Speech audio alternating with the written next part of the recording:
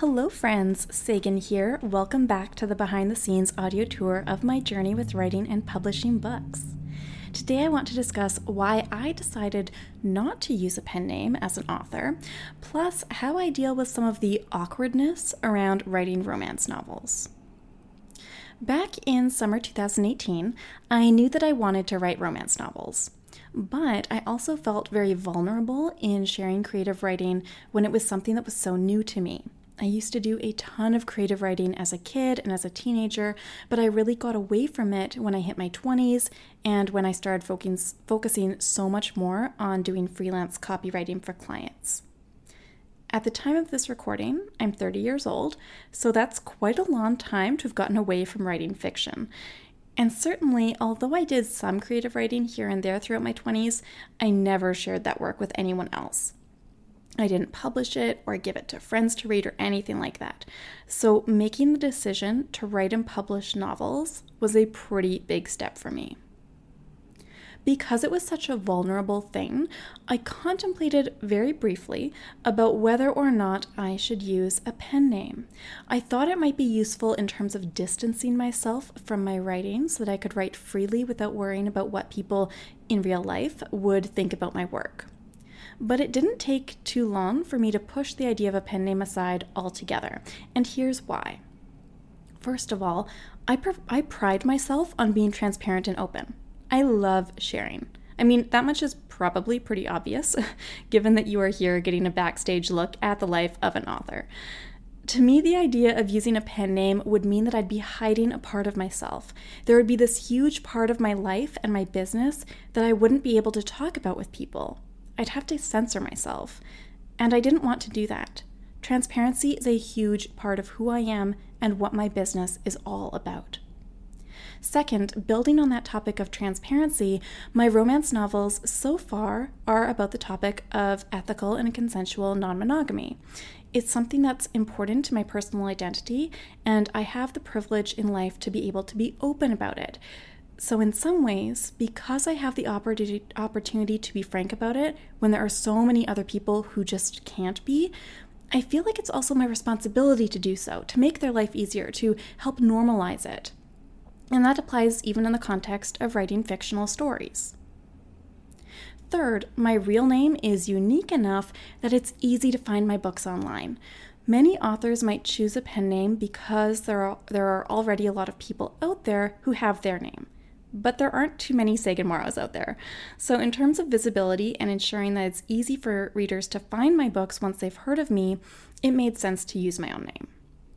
Fourth, and this one might seem kind of silly, but I do think it's quite valid, I figured that if I chose a pen name, I would have to create a whole new set of social media accounts. I would have to start from scratch in building a brand around that pen name. And that felt like a lot of work. I didn't see any point in doing that when I already have my own brand that I started a decade ago. Running 2 Twitter accounts or 2 Instagram accounts for myself felt like it would be unnecessarily time-consuming. So basically what I'm saying is that I opted for my real name over a pen name, in part because I didn't want to have to do a bunch of extra work. So those are the main reasons why I decided a pen name wasn't right for me. However, as with anything in life and in business, it really all depends on your own situation. So if you're an author trying to decide this for yourself, you might find that having a pen name makes a lot more sense for you. You do you. Of course, choosing to not have a pen name has also left me in a slightly awkward situation. I write romance novels after all, and yes, they do include some sex scenes. The actual amount of sex in my Polyamorous Passion series is, I would say, fairly minor, but it's still there. And even when the characters aren't in sort of those sexy scenarios, there's also some frank discussion about sex. The awkwardness that comes into play here is that there are many friends, family members, and clients and that kind of thing who follow me on social media, all of whom I am sure have zero interest in reading books that I've written which include romance and sexual situations. And that is okay with me. There are quite a few people who I really would not want them to read those particular books of mine. So how to navigate this? One of the ways that I've found to be useful is to vary the amount and the depth in which I discuss my books on one social media platform compared to another. For example, I rarely talk about my novels on Facebook because my personal Facebook is more for family and friends, and I have a few clients who I'm friends with on Facebook. And also, my business Facebook page is really much more for teaching freelancers. So the novels don't really fit into either one of those brackets. On the other hand, my Twitter account has always been a great place for me to be super candid, in part because there are very few people who I know in real life who follow me there. So my Twitter profile is where I talk the most about my novels. That account can sometimes get a little bit not safe for work.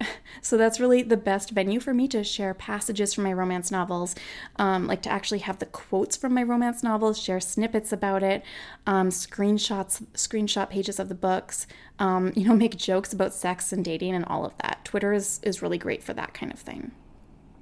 And then we have Instagram, which I find is a really nice blend between Facebook and Twitter for me.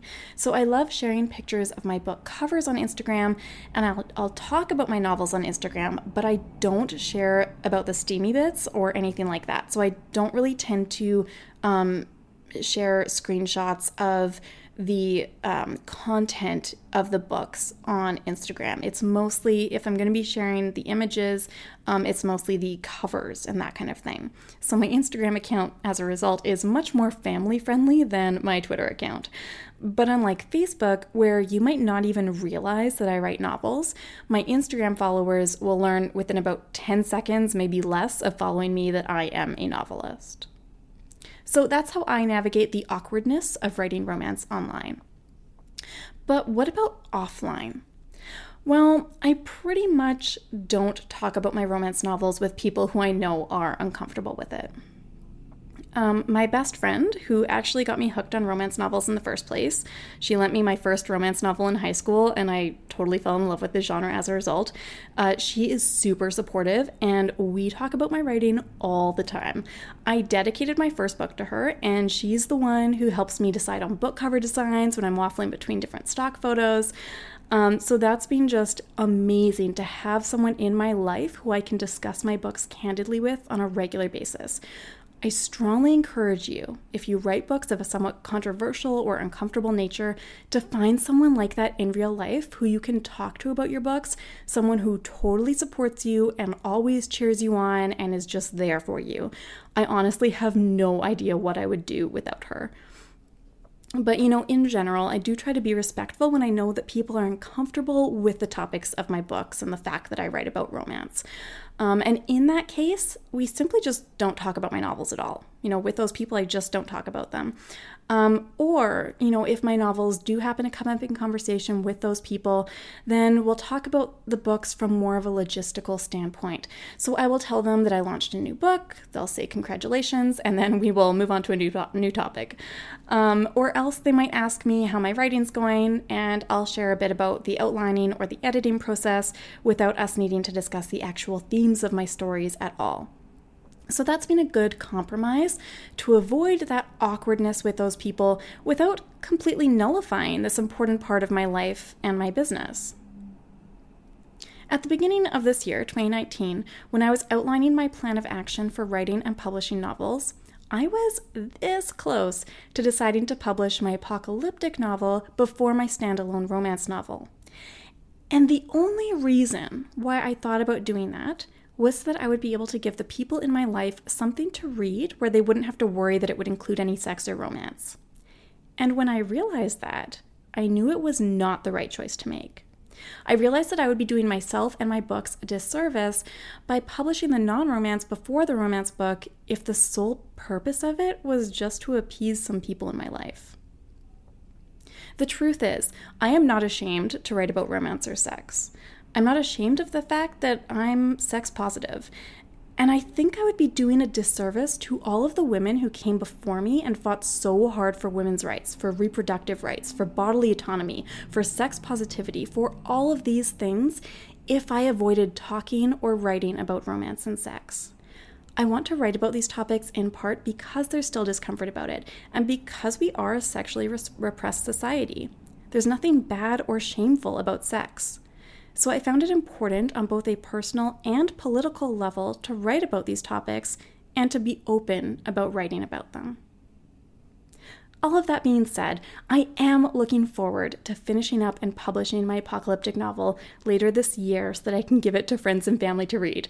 I really would like for them to be able to read some of my work. And I'm also super excited for that story in and of itself. The fact that I'll be able to give it to people in my real life to read and that there won't be any of that awkwardness between us is more the cherry on the top rather than the primary reason for me writing and publishing it. And that is a very important distinction to make. Okay, I think that's about all I have to say on the topic of pen names in dealing with the awkward of writing romance for now, so I am going to wrap it up for today. I would love to hear what you think about all of this. Have you held back from doing something in your life because of the discomfort or awkwardness you might face around other people? Feel free to email hello@saganmorrow.com or connect with me at SaganLives on Twitter and Instagram to chat about it. Thanks so much, and I will see you in the next audio recording.